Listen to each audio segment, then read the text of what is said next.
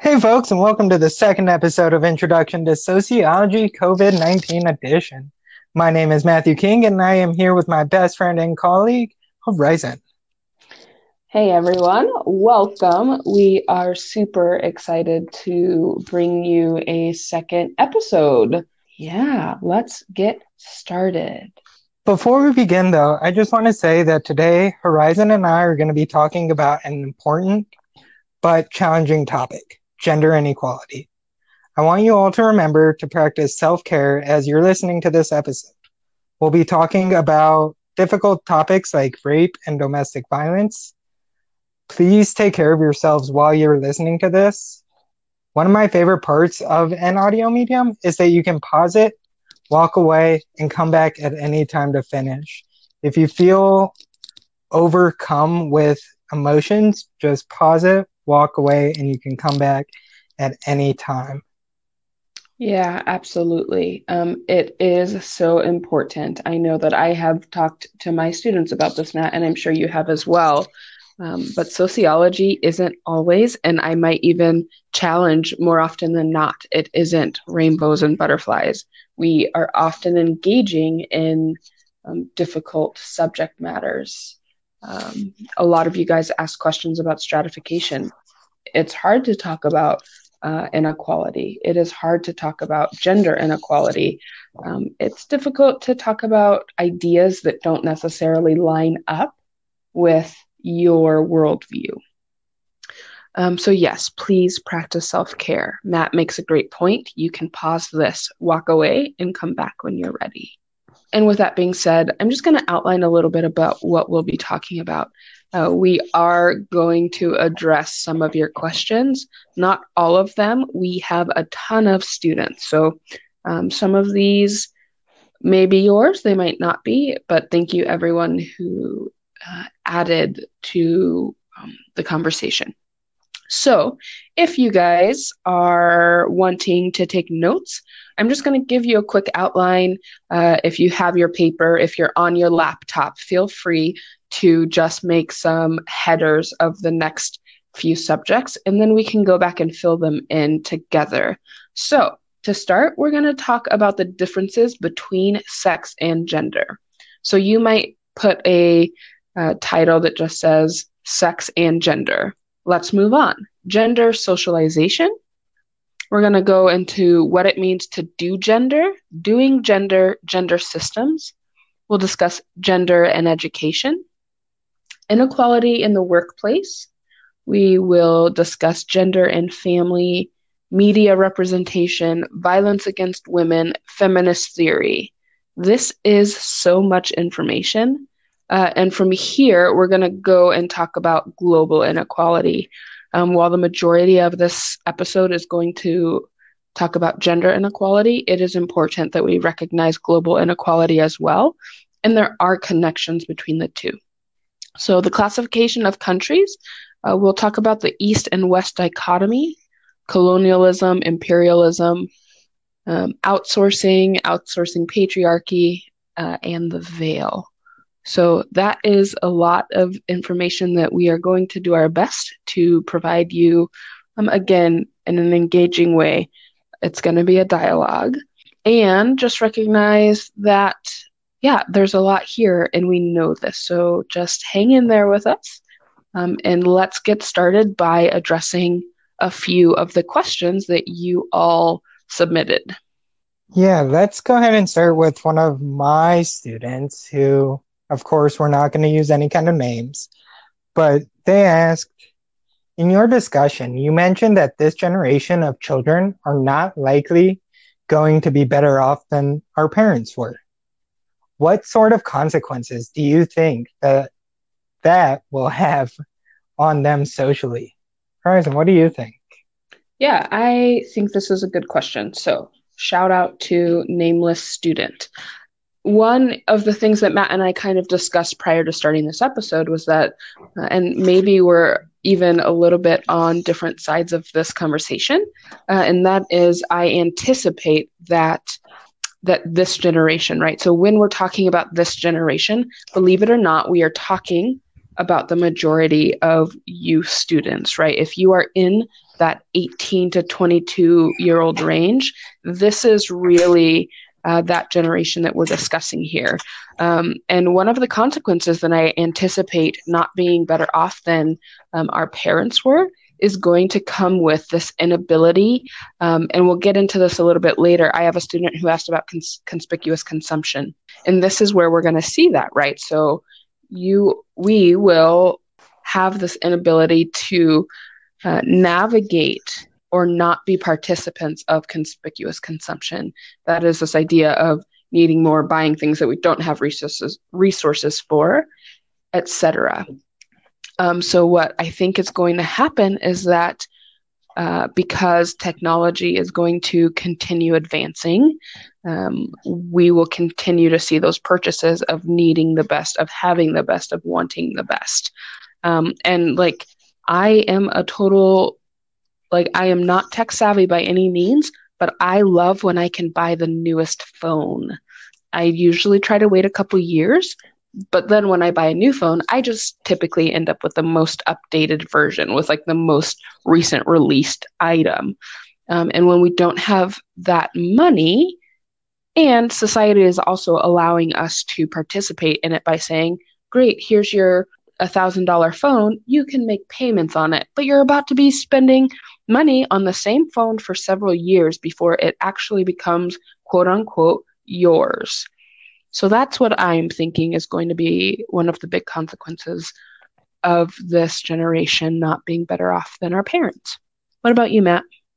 I think I actually fall on the opposite side of that spectrum in that, yeah, we're gonna see a lot of us buying the newest smartphones, but when it comes to like clothing and uh, food, I really see us leaning more toward cheaper stuff, right? So Mm, the rise of thrift stores have been huge over the past couple years, especially after Macklemore's big release. It is Macklemore, right? Yeah. yeah. Macklemore's big release, Thrift Shop came out, buying these clothes secondhand. And I think it might not be who you were as much as does this actually fit my style. So I don't know. It's going to be an interesting thing to see. Really, yeah, we are the first generation who are going to be worse off than our parents. So Yeah. yeah, A great question. Thank you. yeah. Thank you so much. Horizon, how does a person's social class impact their access to medical care, nutrition, and overall life expectancy? You want to throw some input on that? This, yeah, absolutely. I think this is a really good question to consider. Really, what we're looking at here is that our social class obviously infects, affects what I went for impact and effect. So that's where we get infects. I like to make up words on the spot. So there you go, students. So here's the deal. A person's social class often impacts their access to these things, medical care, nutrition, and life expectancy, really in the biggest way of having access to these items. And so what we see here is depending on your work, oftentimes we don't have, like, your job isn't going to, in a lot of ways, right? Unless we're looking at like middle to upper class, often low income jobs don't offer medical care. So, a couple of things: you either have inadequate medical care through state services, or you don't have medical care at all because the cost of medical care or to like purchase medical care through your employer is going to exceed what you can actually give to that. We also think about nutrition and the fact that I'm sure a lot of you have heard of something called food deserts, right? So this is the inability to have close access to produce, so vegetables, fruits, those kind of items.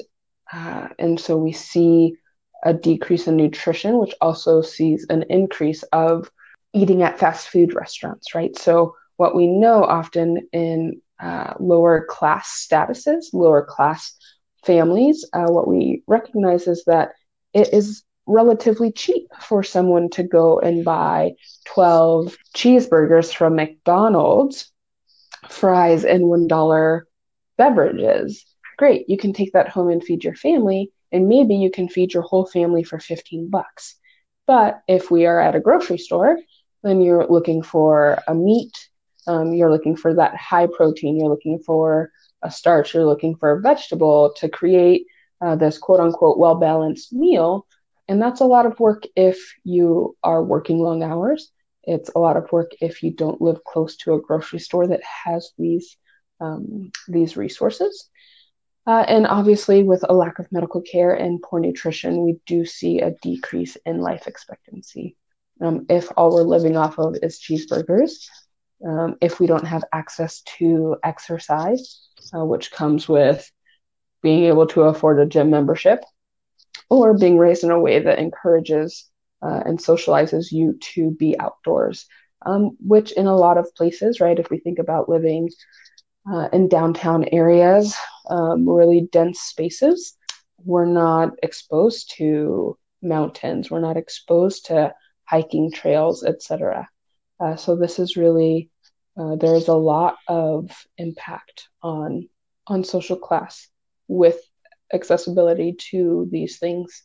Yeah, that's awesome. Thanks so much for that. I really don't have any input. I think you really covered all the bases there. Great. Um, what do you think of cultures and societies across the world viewing conspicuous consumption? And how does this idea of conspicuous consumption affect other countries around the world? Yeah, so I do believe this is something we're probably navigating in a variety of ways across cultures. And that just is, I have had, I think this is one of my students' questions. And I think really what we're seeing is that other cultures and societies have their own viewpoints of what this means, right? So we all attach, so for the United States, like, yes, there's this attachment to a nice house, to a nice car, to having your fancy phone with a smartwatch, right? Like these are things that play into our ways of consumption. And so what we need to do is just look across cultures and see that divide. I know as a student, I remember walking downtown here in Spokane actually, and having a professor tell me, like, we were in this conversation where I was looking at these houses that had boarded windows up, but there were Ferraris in the front yard. It wasn't a Ferrari. I don't remember what it was, but it was a fancy car, right? And the question is, like, why do we see boarded windows but fancy cars? Why do we see 60-inch TVs but someone needing food stamps? Like, what are these things? And this is it. There's a level of status that we anticipate and that we internalize for ourselves, and of expectations of people will look to me as cool. I will have higher status, as we talked about last week, if people see that I have a nice car, that I'm wearing a Rolex, which I don't even know if you guys know what a Rolex is. If so just this idea of consumerism, that this consumption piece. And so it does affect us all. I think I don't want to speak to how it directly is going to affect other cultures and societies, but we all have our ways. So think about how you internalize this viewpoint, right? Like, how are you influenced by conspicuous consumption? And then consider that and know that someone else, for maybe the same reasons or for maybe other reasons, are experiencing the same pressure, the same need of consumption. Do you have anything else to add to that, Matt? Yeah, the only thing I want to add to it is this idea that America, we are an imperialist society, right? We are an imperialist country. Our ideas are across the world, right? We constantly want other countries to think like us. And so I do think in a way it does. Maybe not to the same extent. Of course, I can't speak to any specific countries, but we have this overarching ideology that's reaching other cultures and just through what they see on TV, right? American TV or American movies. Uh, Mm. it's all feeding this idea of consumption, and I need to have something better. So, Matt, how does the American dream play into stratification in the United States? And then the second part of this question is, do you think that the American dream is at all possible, or is this just a myth? This is a phenomenal question. And I actually, a student asked me this last semester, and I hated myself for the response I gave them. Mm, I do want to say, I think, at least my personal experience, is that the American dream really is the biggest lie we're told as so it's a myth. students. Yes, it's absolutely a myth. Tell me Um, more. we we have this idea in our head that if we work hard, maybe we'll get somewhere, right? Mm, Um, but that's really not how it is. People of different racial and ethnic groups have huge barriers blocking their way. As we've talked a little bit during the last episode, we talked about the gender differentiation in employment. And we'll talk about next week some of the racial barriers that also stop people from getting this American dream. My favorite saying is that white picket fence and 2.5 kids, mm. right? That's kind of the ideal American. And I don't think it's real, especially when we're doing worse than our parents are, Yeah, I right? think that's a really good point. Do you have anything to add on it? What do you think? Yeah, no, I think that I feel the same. I think it is a myth. And part of my understanding of this as a woman of color, I know that like the classic American dream isn't something that I reach for or that I agree with existing, like you say, like this ideal, right?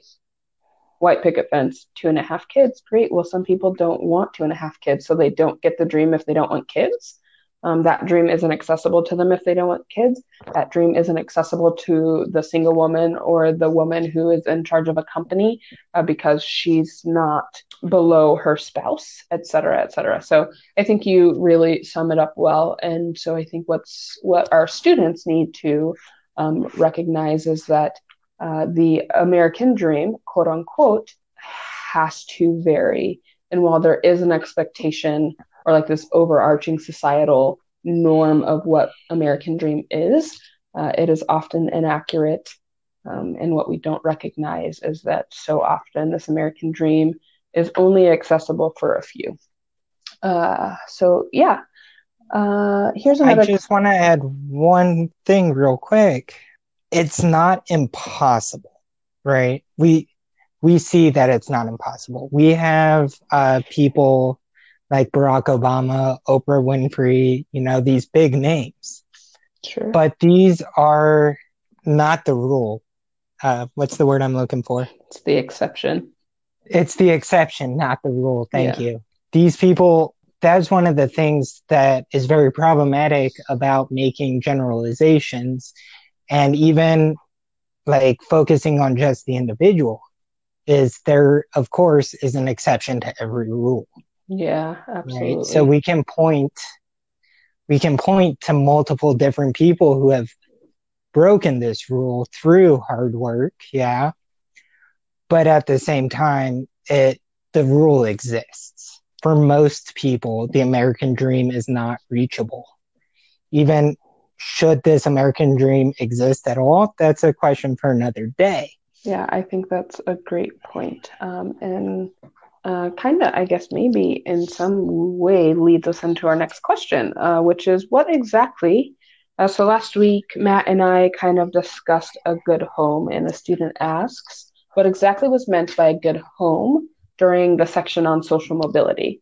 Is it solely relating to how well off one's family is?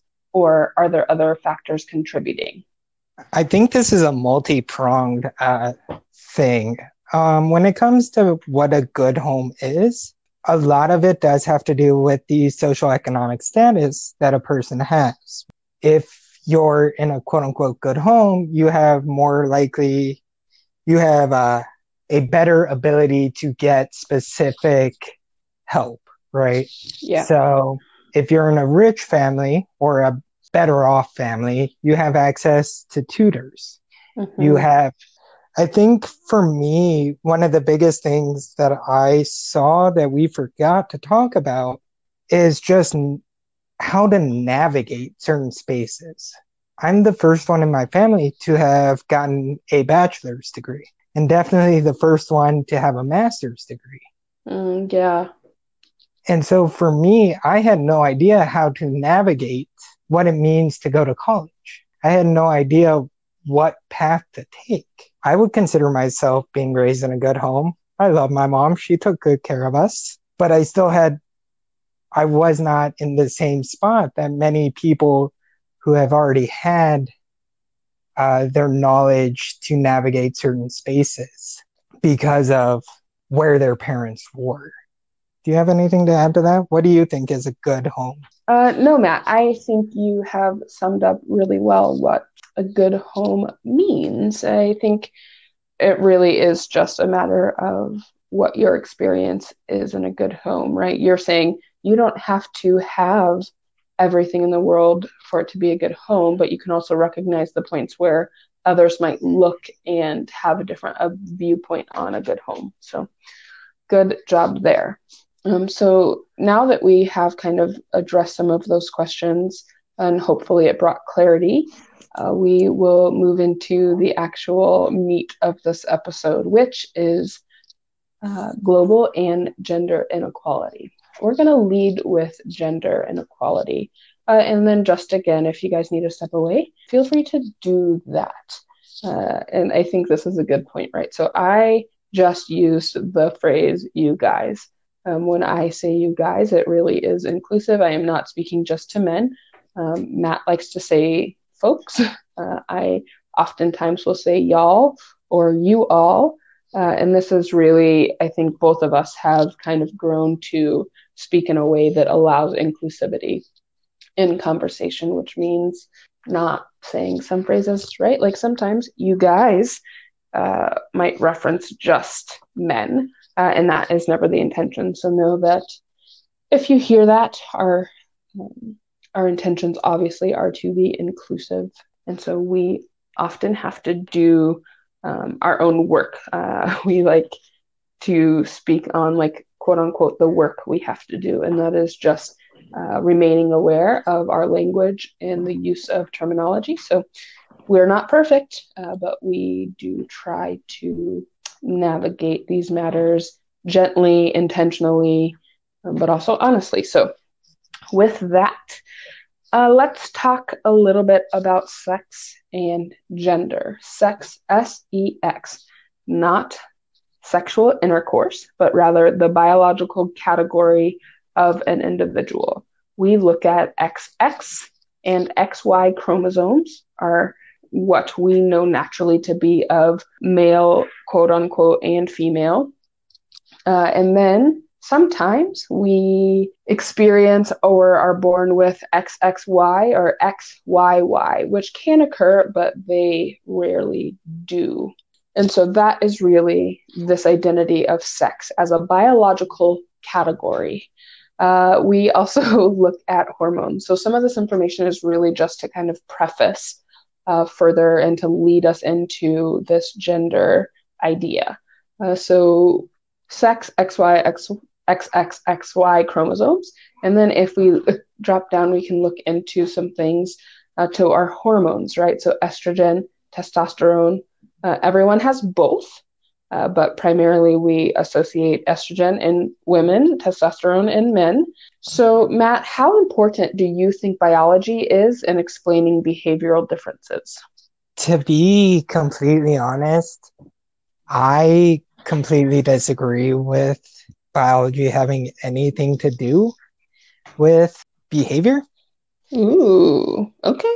I come, of course, we're both sociologists, but I tend to fall on the social constructionist side more, and that it's really not about what biology we have, but how we were raised, how we were socialized, Yeah. and the culture around us that's telling us what it means to be a man, what it means to be a woman. And I really don't think it has anything to do with biology. Okay. Yeah. What about And you? How do you feel about it?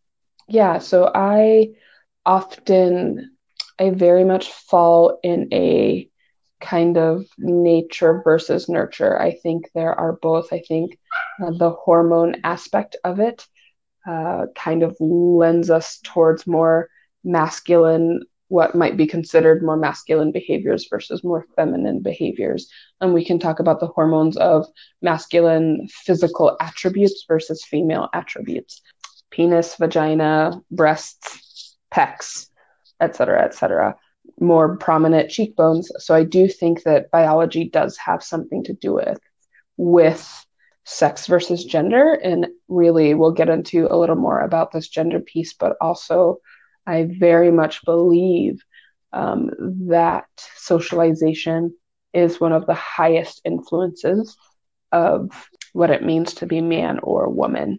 And in saying this, I do want you all to recognize, I know for any of our students, and I anticipate for mine, this is a tough subject.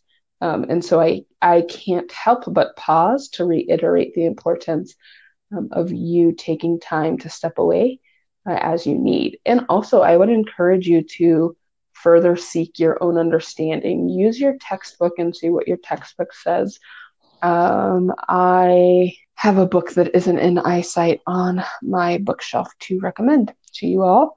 But in the future, after you guys listen to this, feel free to shoot me an email of some recommendations if you guys want to further dive into this idea of gender versus sex. So keep that in mind.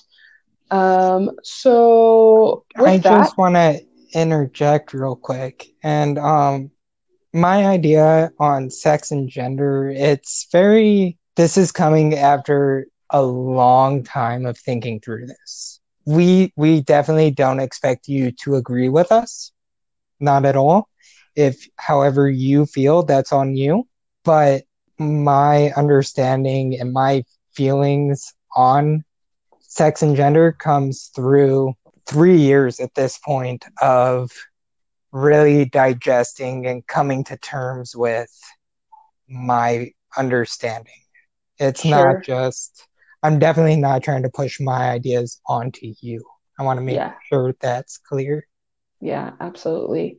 And to know that your religious beliefs are going to influence oftentimes the way you view this.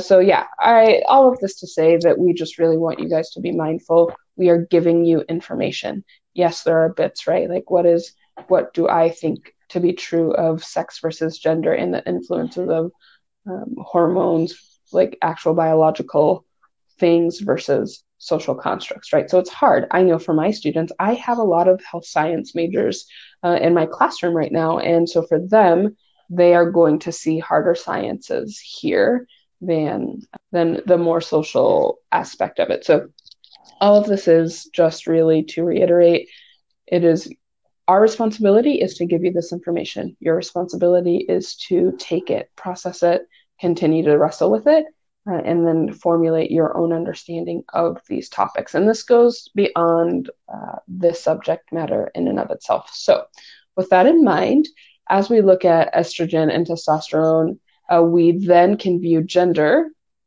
as it is a social category. So, a couple of things to note here: gender roles are learned through socialization, both early on and throughout life. So, we think about this early on, right? People throw gender reveal parties. I still don't know why, but it happens and they're cute and they're fun, and we get to celebrate people and new babies in life. But so gender roles really starts before you're ever born. that ultrasound that oftentimes parents get that say, look, my baby has a penis. Look, my baby does not have a penis. They have a vagina. This is the start of those points, the way we name our children, et cetera, all a part of this socialization. And then we move into these ideas of pink versus blue, masculine versus feminine, Barbies versus trucks, short hair for boys, long hair for girls, et cetera, et cetera, et cetera. I don't think we actually have to dive into that. You guys recognize points of socialization through gender. So, varying social environments produce different versions of man versus woman. A big example of this might be you don't see a lot of men doing ballet. That's not quote unquote masculine. You see boys encouraged to do sports. We see the responsibility of men to not cry or women to be highly sensitive.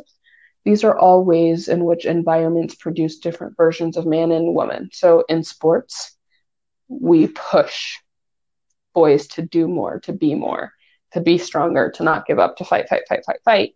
Whereas women were like, no, it's okay for you to quit. Like, you don't have to do all of that, right? But you would never, oftentimes, we don't hear men being told that they can quit or that they can give up. And then, yeah, we'll drop into a little bit now about gender being socially constructed. So, Matt, tell us more. Yeah, so gender, it's really this socially constructed idea. Remember that differentiation between sex and gender, sex being biology, gender being really that social aspect of it. And I really want to start with digging into socialization because gender is socially constructed. It's taught to us, especially from a very young age. So when we think of small children, we think of the toys that small children are given. And this is, ranging from, say, 2 to 6, 7. Although it may not seem like it, different toys really do teach different things. So trucks, they're really good about teaching motor skills, not driving skills, but like how to move. And when you see a little kid running with a truck, it's really teaching them those motor skills. Yeah. And we give little kids toy guns most of the time. This, I think, really feeds into the aggression that boys are taught from a young age, right? So when we think of what is stereotypically male, we think of them as stereotypically aggressive. Mm-hmm. And so we see this really being taught to our kids from a really young age. I'm not blaming aggression on guns. I'm not blaming guns for aggression, but it helps feed that. And then what about superheroes? We see superheroes feed into a solitary mindset. Mostly boys play with superheroes. And it teaches them that one person can save the day, right? And so us as men, when we get older, we start thinking, oh, I can do this alone. I don't need help. Needing help is seen as something more feminine. Again, I'm not blaming superheroes for any of this, but it represents part of that solitary thinking and how I'm going to save the world. Yeah, Right? absolutely. I don't need help. Let's be clear. And Matt needs a lot of help, you guys. I Matt do needs need. so much help. You have no idea. I need so much help. But Yeah. let's look at girls. Girls really play with dolls. They nurture their dolls. I can't really speak to this because I didn't play with dolls growing up. But they nurture their dolls, and they also tend to play dress up, which Yeah. this reinforces what it means to be beautiful. They dress up their dolls to look beautiful. We think of Barbie. She's super thin. Most Barbies are white, blonde, blue-eyed, non-sexual beings. And Yeah. we learned that this is what is beautiful. I completely disagree with this idea that blonde hair, blue eyes, white, thin woman is the definition of beautiful, Yeah, but absolutely. it's what is constantly pushed in our heads. Sure. And lastly, parents really feed into this. I They are can't, consumers. They are consumers of this belief structure. yeah. It's been fun to navigate with my nieces and nephews. I'm gonna take this a little personal real quick. Mm, Um, but I have two nieces that I really have bonded with, and I have to stop myself from buying them anything pink or anything really feminine. I try my mm, hardest not to do that. I try and go more what's considered gender neutrals. So I go with like yellow, white, kind of gender neutral colors just to not feed into this. You have to be a girly girl. yeah, absolutely. But their parents and their grandparents, they really feed into this idea that there is a gender binary, which we'll get into here in a little while. But how often do we hear that idea that boys will be boys when Yeah, boys are this being loud and rambunctious? sure. And this is such a point that I think that we so subconsciously kind of internalize, and that is that and this really, and maybe we'll talk about this later, but in the last, to bring it to what a lot of you might know today and recognize today, the Me Too movement kind of comes up, and a lot of this boys will be boys can be driven and like traced back to some of the same behavior, right? Is that boys will be boys, therefore they do not have to take ownership of their choices and the decisions that they make. Oh, that kid punched that other kid. Well, there's no consequence because boys will be boys and it's just what we expect from them. He yelled at his sister and boys will be boys. Well, great. There aren't consequences. Therefore, in 20 years, boys will be boys turns into I'm yelling at my spouse, right? And so there is this perpetuation of behavior that we socialize into, in this case, primarily in boys, that is so subconscious. It's just this. See, I don't know where it came from, but that we do absolutely recognize, but that there are points that this this adolescent thought and idea that we kind of just toss out there, then oftentimes we see tracing it through to bigger milestones in their life. They're now a teenage boy getting into fights in school. They're now a young adult male not recognizing consent. They're now a married man not respecting his spouse, et cetera, et cetera, et cetera. So on, so goes. So yeah, I think this is something that we absolutely see parents feeding into.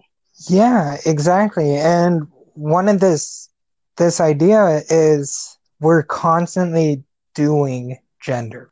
When Yeah, we say boys will be boys, it's your boys are doing specific things that fit into the masculine category. yeah, And so in this absolutely. way, they are doing gender. Do you want to Yeah. speak a little bit more on what doing gender means? Sure. And if any of you guys step into sociology further, you'll hear more about this idea of doing gender. And really, doing gender is more than simply a learned role, while that is important. So when we think about a learned role, the classic thoughts here are like girls do household cleaning, boys do strength based like tasks, right? Girls fold laundry, they dust, they help learn how to cook dinner. Boys, they learn how to mow the lawn. They're responsible for taking out smelly garbage, etc. Stuff like that. So those are learned roles, but also it is something that is done, that we do each day. So for myself, Actually, I might be a terrible example. Um, but so a way in which gender is done is I do gender by putting on a dress. The I day I see am you in a dress taking on, is that would be, I don't think I've ever seen that. that's actually probably true. That's not true. Grad school graduation, one time I was in a dress, that you probably saw me in a dress. Yeah, it's true. I don't wear a ton of dresses. I actually own more dresses than Matt's aware of, you guys. But I haven't seen her yeah, closet. right. I'm So sorry. I also don't wear high heels. Like you might never see me in high heels, but my wearing high heels is performance of gender. It is something that I am doing every day that allows me to live out my gender identity. Matt wears baseball caps or hats regularly. This might be a way that he accomplishes gender every day. Putting on his blue Vans. Actually, are they Converse, Converse? bright blue Converse. Oops. He has a really nice pair of bright blue Converse, right? Him putting on his Converse, him throwing on his baseball cap Of course, backwards. backwards. Matt doesn't wear his cap forward. Yeah, but then we start talking about appropriation and things get muddled and complicated there.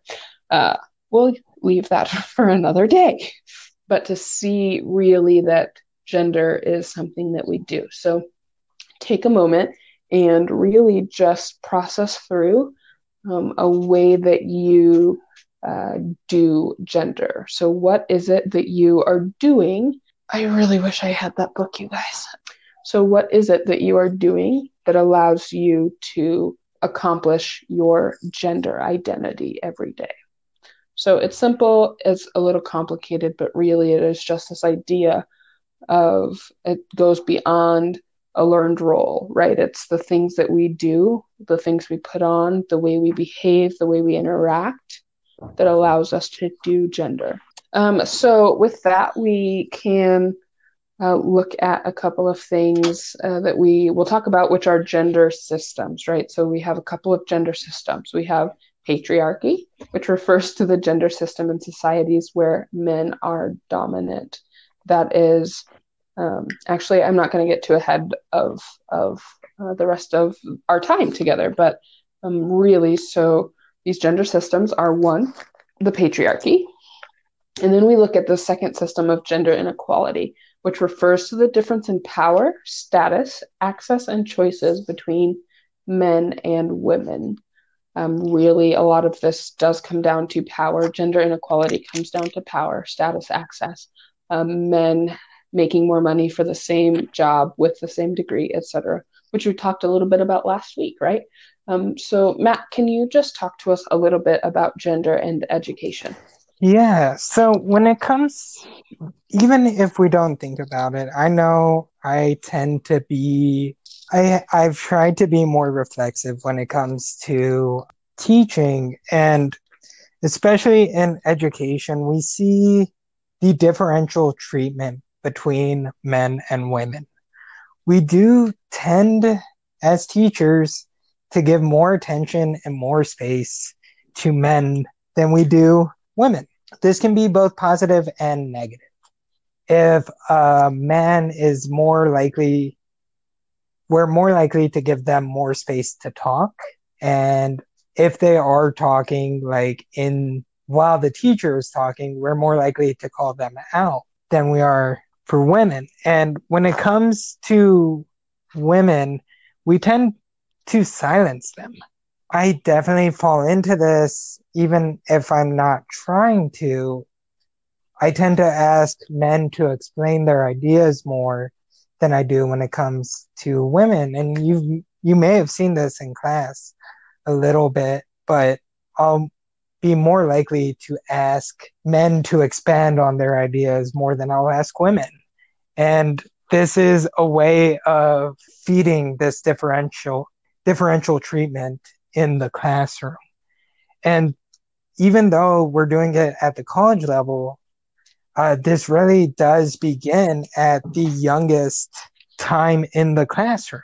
Yeah. We see this anywhere from kindergarten all the way up to, like I said, college. And we see teachers choosing boys to be in more leadership positions, right? The line head, that kind of thing. Yeah, absolutely. Do you want to talk about inequality at work, Horizon? Yeah, absolutely. So there are, and really, like I'm going to touch on this, and I'm probably going to go a little more quickly through it, as I know that we have all experienced inequality at work, or at the very least, maybe we all haven't experienced inequality at work, but I do know that you guys are all aware of inequality in workspaces. So we're going to talk about it. It's going to be brief. And so there are really jobs that are gender typed as quote unquote female are valued less and they pay less, right? So again, I have already mentioned this. You could have the same degree, you could have the same everything about two applicants could be the very same, besides the name being Susie and the name being Joseph, right? Great. Joseph is more likely to get hired because he's a Joseph and he's a dude and he has, they're going to more likely pay him more, offer him the job.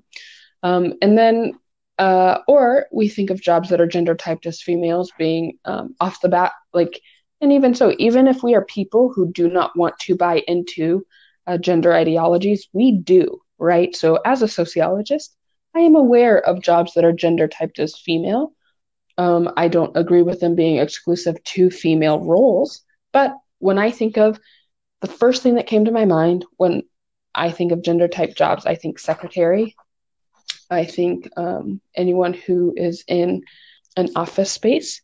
I don't think I have ever seen a hotel employee. What do you call the people who clean your rooms? Maids?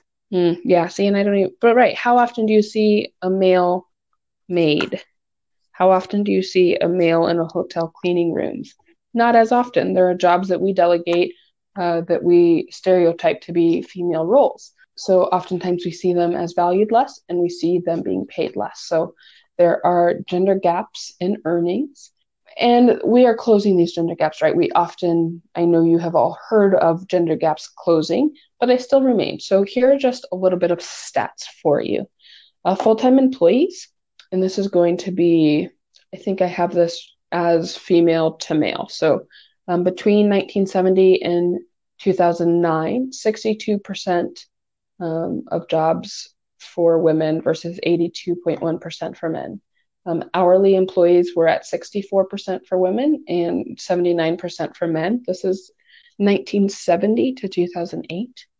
And then in general, for all employees, 46% for women and 61% for men. And this is between 1970 and 2008. And then we talk about this informal structure, such as the glass ceiling and glass escalator, which reproduce gender inequality by favoring male employees. And then furthermore, we see sexual harassment that continues. It remains a way for men to dominate women in the workplace. And some of these things are really subtle, right? They don't exist completely outwardly. We make little comments here and there that you would never make to your boss, or that you would never make to like another. If Matt's a good guy, you guys. Like, I'm using him as an example, but really, if Matt makes like a snide sexual comment towards a female colleague of his, that's excused. Matt's never, and maybe not as much anymore, but Matt would never do that to a male colleague. He wouldn't do it to a female colleague either. But this is the example, right? If a man makes a snide sexual remark, for example, if you hear a dude say, "Oh, like you could make that skirt a little shorter," great. Like, Matt wouldn't tell a dude, "Hey, you should really um, wear a V-neck that accentuates your collarbone," or I don't know, right? Kind of a poor example, but I think you guys get the point there. And we those sexual harassment keep women silent oftentimes.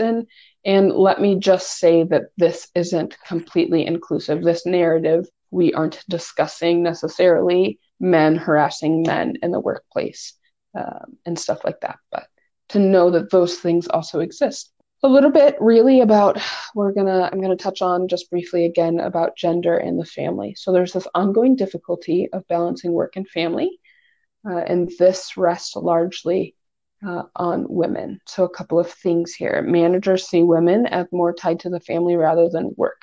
So if a woman is up for a promotion to be a manager for her job, she might be asked what are the impacts of her family structure before they offer her the job. Do you have kids? Do you have other things that might pull you away? So it affects women's abilities to get those responsible positions, such as a manager job. And then so women continue to do a lot more housework than their spouses. We call this the second shift. There is a lovely book called The Second Shift by Arlie Hochschild, and she interviews her herself being a woman who navigates the second shift. She was a professor and would take her child to work and would nurse her kid and hold office hours and really navigate being a full-time and being a professor as well as a mom. And then you go home and oftentimes we see this continue out, right? Like I just worked a full work day. Great. I need to go home because my kids need dinner. So I'm going to cook dinner. Maybe my husband comes home. He's maybe going to help, but more likely he's going to take that time to take a break, to change out of his clothes into something more comfortable while a mom is still going from work, running to the grocery store, coming home to cook dinner, putting dinner on the table. In the process, she might be folding laundry. She's going to get her kiddos ready for bed. She'll bathe them. We often see more moms tucking in their children versus dads. Again, which goes back into like the roles that we learn to do. Mothers are more quote unquote nurturing. So these are just how those things kind of play out and what makes the second shift so prominent that we see more often in women. And again, that is not inclusive of single dads, which we know happen. That is not inclusive of single moms either. But if we're looking at a unit, and even so, we can talk about same sex couples. And these roles still tend to play out in same sex relationships as well. So just to keep that in mind. Matt, do you mind talking to us a little bit about the media representation that we see regarding gender? Yeah, as my students know, I love talking about the media. Spent a big portion of my life talking about the media, and we really need a He spent a big portion of his life talking. yeah, yeah. I'm just kidding. I'm so mean. I'm sorry. No, I don't accept your apology. That's fine. But we should talk about the gender portrayal in movies and in TV shows. Ooh, let's do it. We see that women tend to be pictured as moms, wives, and princesses. Often, when you watch TV, watch a movie, they're always in this role of caretaking or needed to be taken care of, not so much as leaders in a workplace or being defined by their job. And even if they are, they're constantly looking for a man, right, to help take care of them. We see this all the time. I love romantic comedies. Not gonna lie, I'm gonna be straight up about it. I love romantic comedies. I've been binge watching it since I've been stuck in quarantine. But we see this all the time. It's the man who's supposed to save the woman. And we see stereotypes in this media representation, if they're even there. But we see the stereotypes as a saint, right? Women are often seen as saintly creatures, meaning they're perfect, they're without flaws, or they're doing above and beyond. Or we see them, these next couple are going to be kind of dirty, and I apologize. Which is why he's not making me read them, you guys. I don't have to talk about him because he knows I don't want to say the words. And I'm more than comfortable saying these words. What words are they, We Matt? see women being shown as sluts. Ooh, Oh. but slut, when I'm saying slut, it means like a promiscuous woman, right? Sleeping Hmm. around, doing everything just, I'm gonna be frank, to get it in. Whoa. But it's this hypersexuality, I guess is a better way of saying it. And then we also see the bitch, right? Anytime that a woman's really in the role of a boss or as a leader over people, she's often portrayed as a bitch, an unlikable character who's mean to everybody. Maybe sometimes it's because maybe she needs to bring out her sexuality a little bit more, I guess is a good way of saying that. But you hate her, right? Any woman that's put in power over men in movies is most likely going to be this bitch stereotype. And again, this is why I'm talking about it and not Horizon. I don't mind saying it.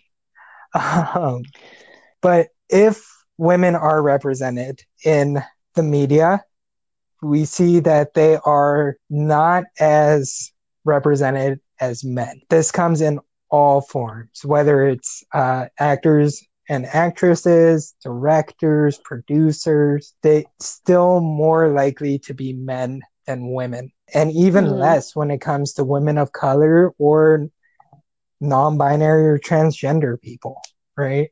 We haven't really talked yeah, about them, but we absolutely. will here in a little while. But women of color, trans people, and non-binary people tend to be left out even more than just women in general. Yeah, and I think, we are starting to see just a little more of that representation over the last year.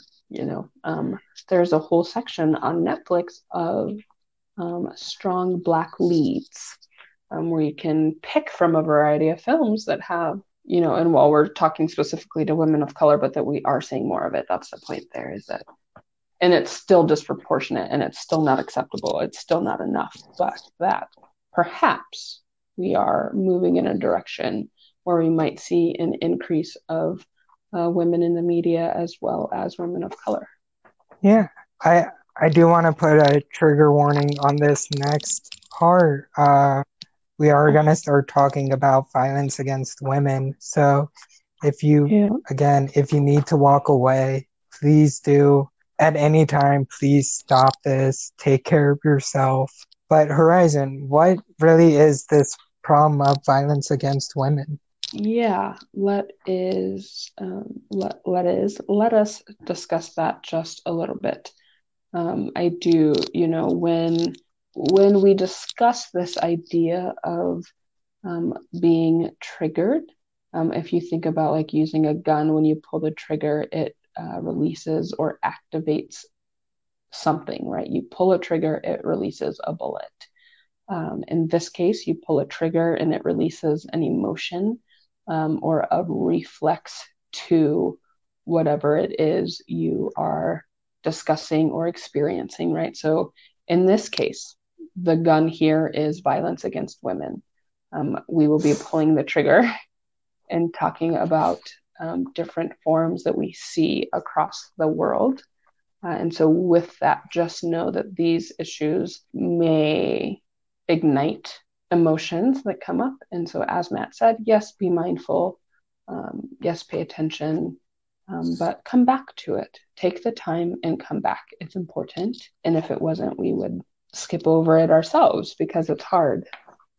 So, just with that, this idea of violence against women is institutionalized across the world. We can talk about just really basic ideas, right, of how hard it is for women to leave abusive relationships, how hard it is for people in general to step out of abusive relationships, toxic. We see physical abuse that happens, and you often hear people like, just leave them.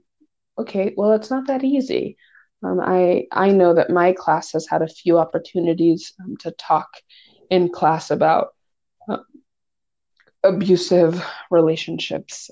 And so these are just a few examples of those. We see foot binding in China that limits women's ability to walk.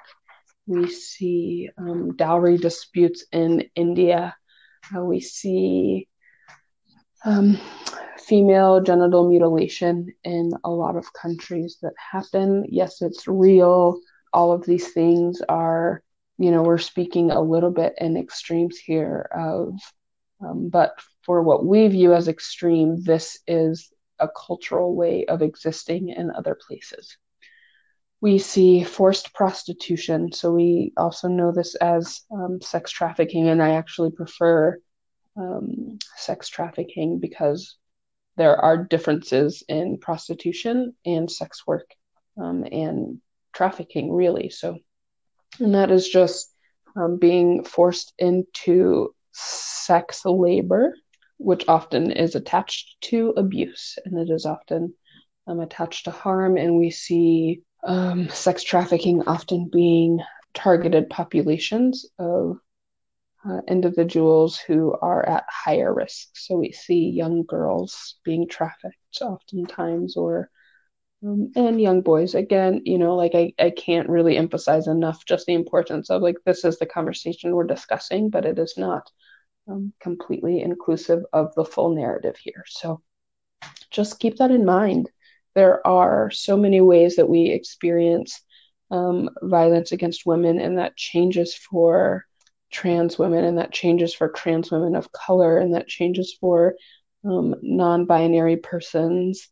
All of these things really, there are ways in which they are exacerbated. And so just keep that in mind. And then we really talk, there's this culture of misogyny, right? So if you aren't familiar, misogyny simply refers specifically to like the hatred of women. So the ways that we see hatred, dislike, disdain harbored by men towards women. It is a big thing. We often see this in the workplace. We see this in other spaces, right? In sports, different cultures. So in spaces. So just be mindful. And again, as we continue, this next little section is less than ideal, and it's not either one of our favorites or anyone's favorite, but it is still important to discuss. So, Matt, can you just talk to us a little bit in continuing this dialogue about violence against women and kind of address rape as we know where we are now? Yeah, there's a huge discussion out there about what rape is. It's really anytime anybody says no, if you continue, that's rape. Men were not taught more often than not that no means no, and we will continue to push our boundaries. But nearly 25% of women say they have been forced into a sexual encounter, but only 3% of men actually acknowledge having coercive sex. When I say coercive sex, again, that's anything from either party being too drunk enough or on drugs, too inebriated to completely say yes. And really, one thing that's not talked about is how college campuses are prime location for this sexual violence and rape culture to continue. We see with so many men and women, and of course, not transgender people and non binary people all coming together and being adults really for the first time in their life and being able to do just about whatever they want. People do some really stupid and hurtful stuff, right? So college campuses are really this breeding ground for sexual violence and discontinuation of rape culture. NAU, as an example, has a massive number of sexual assaults a year, yet that is never talked about. One of NAU's dirtiest secrets is that it has so much sexual violence and rape that happen on its campus every year. Is there anything you want to add to that, Horizon? Yeah, I think a couple of things, yeah, this is one of those subjects that is really just hard to navigate, period. And I think I'd like to expand a little bit in your definition that we have is like anytime, and some of this language is like no means no, right? Like students and people have created like a playful culture and a playful nature surrounding like no means no, and what consent is. But Matt, one, I think you draw a really good point of coercive being really pushing yourself upon another person in any way where they aren't in the right mindset to consent. So if they are drunk, they cannot consent. If they are high, they cannot consent. If they are of, if they are lacking any level of mental capacity to allow their yes to be yes, it is not consent. And I think, the line is a little blurred in that like rape is sexual intercourse specifically, right? So Matt has touched on rape. We've touched a little bit on sexual assault, and we've touched a little bit on sexual harassment, right? So sexual harassment is we often can identify as those points of language where, you might say like, damn girl, or just inappropriate remarks towards a person regarding their physical, attaching like sexual connotation or sexual attributes in a conversation. That harassment piece being unwanted physical touch. So kissing someone, grabbing someone inappropriately, etc. And then rape being violent, right? Rape is violent. Rape being penetration, forced penetration, right? Rape isn't sex, rape is rape. So the lines are clear, simultaneously not very clear. And I think, as you touch on, sexual violence and rape culture is big. It is huge. There are unspoken monsters everywhere, right? In colleges, we see it in workspaces. And so while, like Matt can touch on like one thing about a specific university, like we can probably pull that from a lot of universities and the implementation in which schools take to eliminate these acts as well as in the workplace. So I think those are just a couple of things to bring clarity to. And Let's then, talk about something a yeah, so with little that, more upbeat, if you don't mind. What yeah, how about feminist I theory? love feminist theory. I do want to say I am a pretty radical feminist myself. I know my classes know this, but I just want to make sure your class does as well. But what is feminist theory? Yeah, so we want to talk briefly about feminist theory. So, a couple of things. I know for myself, my students and I have had this discussion in class where I asked them when they thought of feminism, what came to their mind. And their answers vary, but a lot of them really did come to the conclusion that it wasn't necessarily just about women, but that it was about equality for all. And then you can dive into the discussion in the wormhole about what equality for all means. So, just a couple of things to keep in mind. An activist for feminist theory, it's an activist approach that sees inequality as a systematic wrong that must be challenged.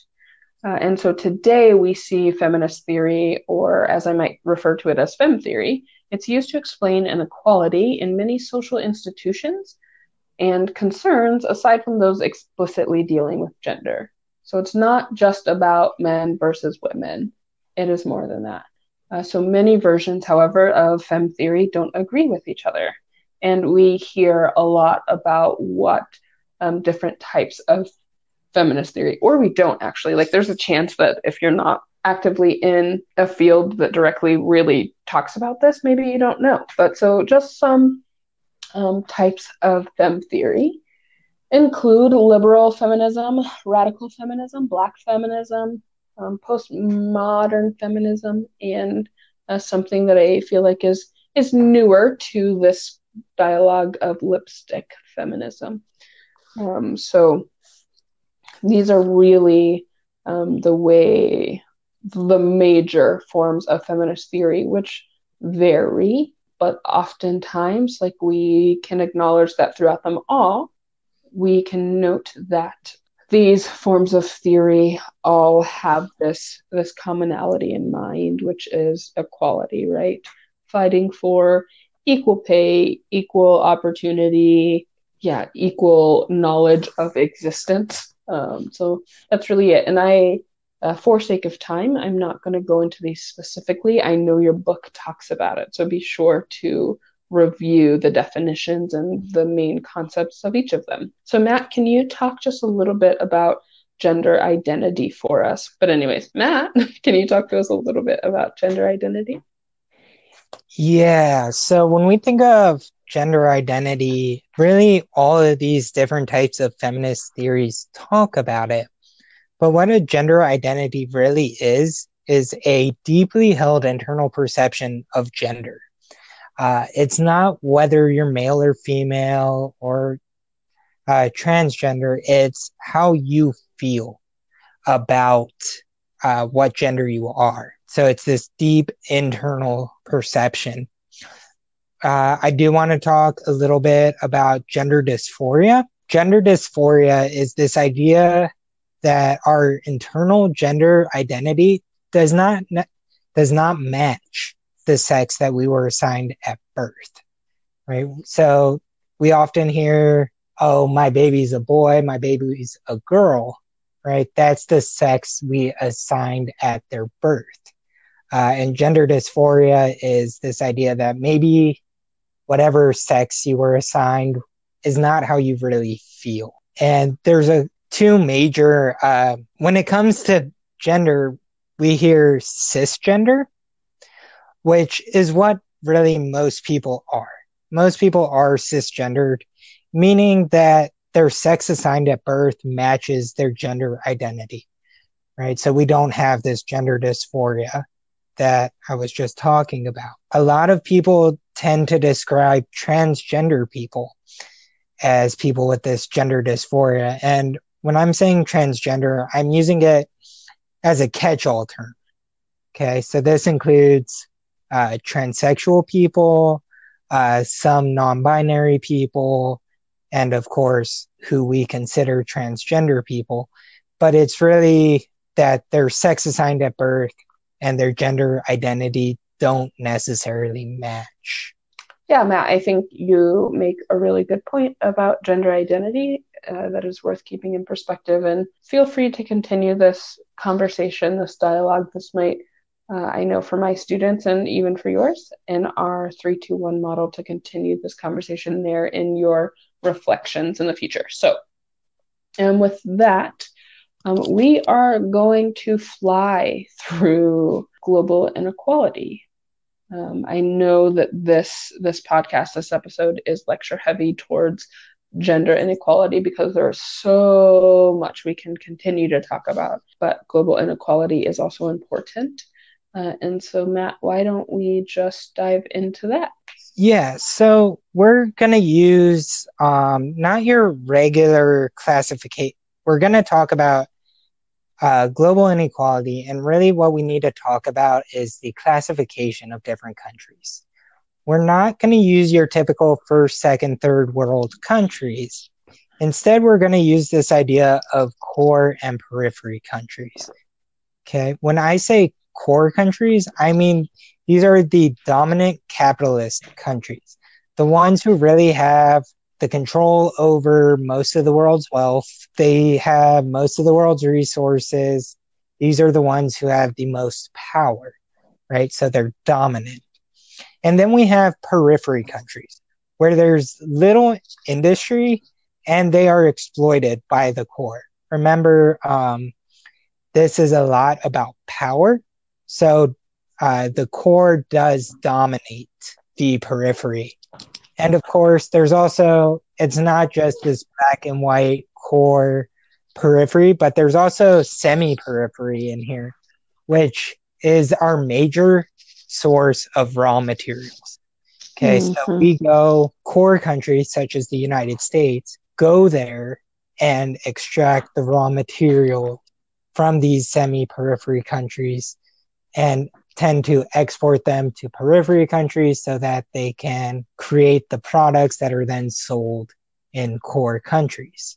But these semi periphery countries also allow a higher standard of living than the periphery countries. When I'm saying this, I mean that they are a tiny bit richer than periphery countries, but they're definitely not strong enough to challenge the core countries in any way.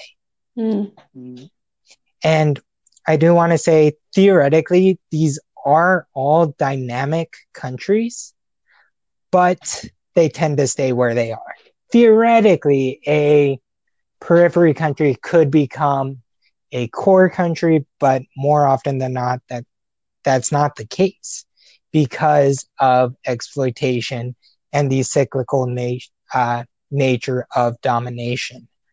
Horizon, do you want to talk about this idea of the East and the West? Yeah, absolutely. And I think just really quickly, as Matt said, in using core, periphery, semi-periphery, really it is to, when you think about first world, second world, third world, one of the things that becomes problematic with this language is that there's an assumption that other countries aren't a part of our world, that we exist completely separately when as you can see in Matt's explanation of these core periphery, semi-periphery, is that our existence is very much reliant. Core countries are reliant on the periphery and the semi-periphery, and vice versa. So just keep that in mind. There is a reason we use this language opposed to what, for so long, we have considered to be quote unquote politically correct. So just be mindful of that. In terms of East and West dichotomy, we really see a couple of things here. So just in considering the West, right? What we recognize, and again, majority, not inclusive. We see the West painted to be democratic, rational, so very much science based and more secular, focused on the individual, internalizing our existence being about the self and not others. It's more modern. It is free, which is true and false, right? So, yes, overall, it is free, but we can get into conversations about the ways in which the West isn't necessarily free. So, being progressive, this forward motion, equality, again, not being the same. And existing while it's there and while that is the what we know, it's not necessarily completely true. And then it is also guilt based, right? But in comparison, right? So if the West has all of these things, there is the opposite that is going to exist for the East. Authoritarian, very religious, backward, collectivist, and the East being chained, right? So that opposite of free, being chained, conservative versus progressive. There's an order, so that hierarchical expectation of everyone has a place. And then it is very much shame based, right? So there are those ideas of honor societies that exist. So that's just a brief overview of this dichotomy that we see versus East and Western culture globally. So, Matt, colonialism, imperialism, talk to me. Yeah, I just want to make a real quick clarification with this East and West dichotomy. It's that those who are considered the East, this isn't always how they actually are. These are how they are painted and how we as people in the West tend to see them, right? So if we see a place that is, say, authoritarian or religious, we can use that as a justification for this colonialism and imperialism that I'm about to talk about, right? So I do want to say that neither Horizon nor I do actually see the West and the East as these, but instead they have been painted this way throughout literature for, I would say, the past 300-400 years, Yeah, right? Since absolutely. really the beginning of Europe. Yeah. But so I'll move on to what colonialism is. Colonialism is the political control of another country done through force. Yeah. This is the version where there's actually boots on the ground. So this is where we see actual military intervention. And this is done to take resources such as oil and diamonds. And it's also done to fill the markets with the colonizers' goods. So we extract resources from a colonized place, make a product, and then sell it back to them. So there's kind of that double exploitation there. Mm-hmm. And this is slightly different than imperialism, which is just extending political or cultural rule over another country to gain power. This isn't a military intervention, but as much as I'm trying to impose my culture to a different one. So Right. we want you to think like us. We want you to be like us. And this isn't something that's just in the past, right? Countries around the world today are still feeling these wounds. We can see this especially here in the United States with Native Americans. We see centuries, really 400 years of broken treaties. The United States has given multiple treaties with Native Americans, but we have broken those over and over and over again. We've also committed genocide against these Native Americans. So we've killed a massive amount of them. And we've forced them to relocate. The idea of reservations. This is after 400 years of the United States pushing and pushing Native Americans onto different lands. We're forcing them to relocate. This is one perfect example of how the US is a colonizing country and how we have to spend probably the next couple hundred years trying to rebuild that relationship with the Native American population. Horizon, do you want to talk a little bit about the idea of outsourcing and how we're seeing that all across the US today? Yeah, right. So, this idea of outsourcing really is just that industries move out of the core, right? So, Matt talked about this and into the periphery. It's cheaper to do business. There are less regulations with lower wages. So, example, Walmart, core, moving into the periphery to do business. The goods that are sold at Walmart can be made in core countries, but it's cheaper to make them in other countries. It's beneficial for periphery nations to take on that financial production. However, because of the lower regulations and the lower wages, then we enter into this issue of work labor and labor forces and the treatment of humans. But that is really just a quick example of what that looks like practically. So, yeah, Matt, how about outsourcing the patriarchy?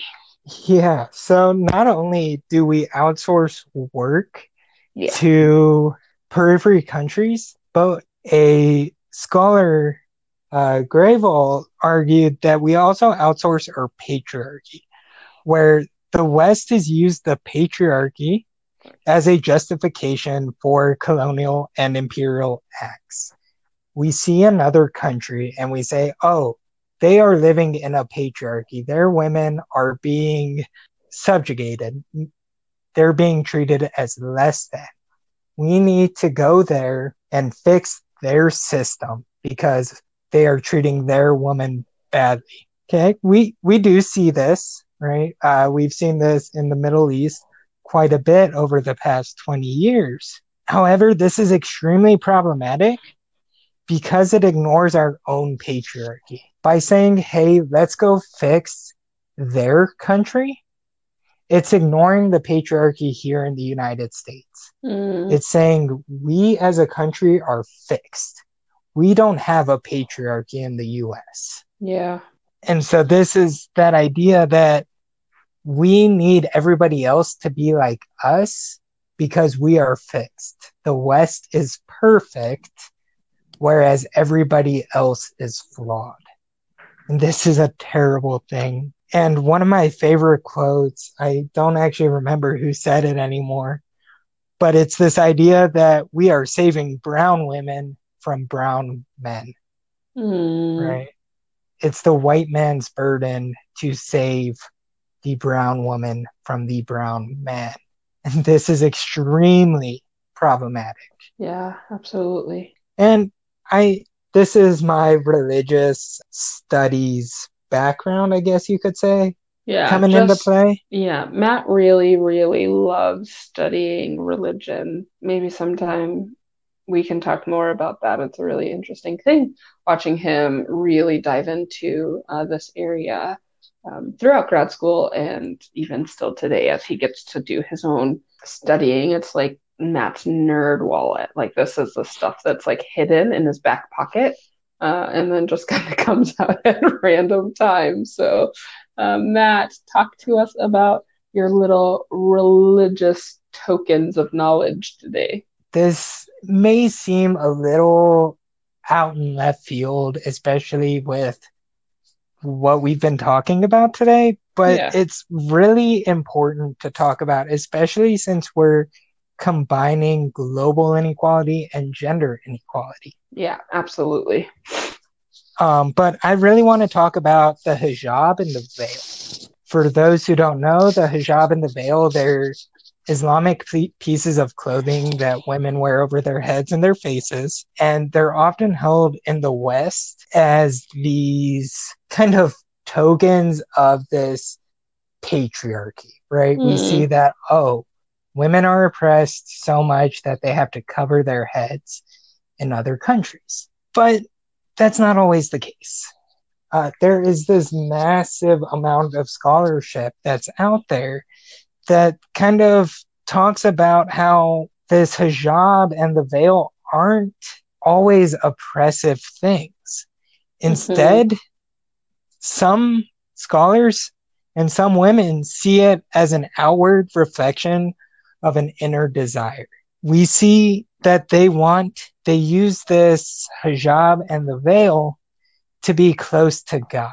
When I was, just side story real quick, when I was growing up, I saw my dad and my stepmom getting married, and the pastor was talking about his wedding ring and how his wedding ring is an outward reflection of the love he has for his wife. So Yeah. it's an outward reflection of an inner desire of this inner message. So for some Islamic women, the hijab is that same kind of idea. And we have to remember that these women who are wearing it are able to make their own decisions. In sociology and especially in critical theoretical frameworks, we call this agency, Yeah. right? So these women have agency. And this hijab and the veil is a way of actively working towards shyness. Shyness is kind of a weird idea to us Westerners that why would somebody want to work to be shy, right? Mm, Why would somebody want to work to be reserved? Why would they actively work to do this? But again, one of the Islamic tenets is shyness for women. And by wearing and practicing the hijab and veiling, they're practicing it just like a master pianist would practice for hours and hours playing the piano in order to become this better person, better pianist. Or like Matt, So, he practices for hours in front of his mirror before he lectures his students because he wants to be a master at it. ha, ha. I thought I was the one who has jokes. Uh, Um, yeah. Speaking of that, I actually do have a really good joke for you, Horizon. All right. What is it, Matt? I'm sitting here on my computer and I'm using this mouse and it's being so sensitive. I just had to ask, what are you? Are you just a straight white guy being asked to admit that the system benefits you? That is my joke for the week, folks. I really Whoa. hope. I'm sorry that this episode was so long, but Yeah. I think we did a lot of great information here. Yeah, absolutely. Okay, so we're gonna close up, but one thing that makes me just slightly funnier than Matt is that I will tell a joke and then I really sometimes feel like I have this inclination to explain said joke. I'm gonna refrain today. Um, I am hilarious. Thank you very much. At least my so, mom tells me so. yeah, Matt has a great mom. So, with that, though, again, you all thank you so much for your patience and for doing the hard work here in listening to a subject matter that is a little more difficult to navigate. We hope that the information has been informative for you. And as we navigate the additional lockdowns in Washington and in Arizona, that you would remember that you are completely capable of navigating this time well, of navigating your classwork well, and all that is in front of you. Remember to have grace for yourself. Remember to socially distance with those you can. Show up for friends if you can. Drop that roll of TP on their front porch and play ding dong ditch. It's fine. They'll be eternally grateful. But until next time, drink good coffee, listen to cool tunes, and keep on keeping on. Absolutely. And be freaking curious.